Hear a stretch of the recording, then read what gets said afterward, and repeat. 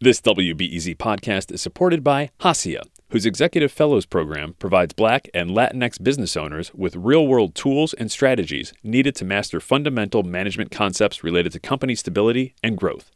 Registrants learn through one-on-one executive coaching sessions with subject matter experts in the areas of finance, business development, operations, and legal. More info at haciaworks.org. Good afternoon. I'm Lisa Labas, and this is The Rundown.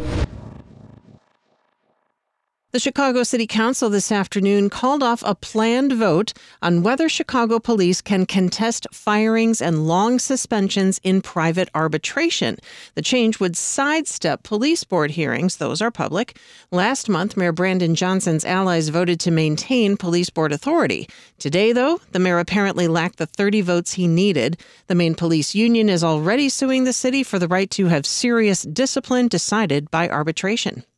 Chicago Mayor Brandon Johnson's administration, meantime, has picked 2 local vendors to provide food to migrants in city shelters. This happened after delays in the bidding process. The city says the 2 vendors will provide food for up to $8 less per person than what the city has been spending. Illinois consumer advocates are applauding a new federal rule designed to reduce overdraft fees charged by banks. My colleague Esther Yoonji Kang reports the Consumer Finance Protection Bureau has issued a rule. It requires large financial institutions to either reduce overdraft fees to as low as $3 or treat them like loans and give disclosures to consumers. Abe Scar works with the Illinois Public Interest Research Group, and he says overdraft protection is not really a service and instead has made billions of dollars each year for banks. It's a burden. People would much rather have their debit card not go through than to have it go through to cover $5 that they don't have in their account and be charged $35 for it. The rule must now go through a public comment period. President Biden today is addressing the shootings that left 8 people dead this week in Joliet. Issuing a statement, he says he is praying for the family of the victims and that the tragedy underscores the need for more gun regulations. Mr. Biden is reiterating his call for Congress to pass universal background checks and a national red flag law.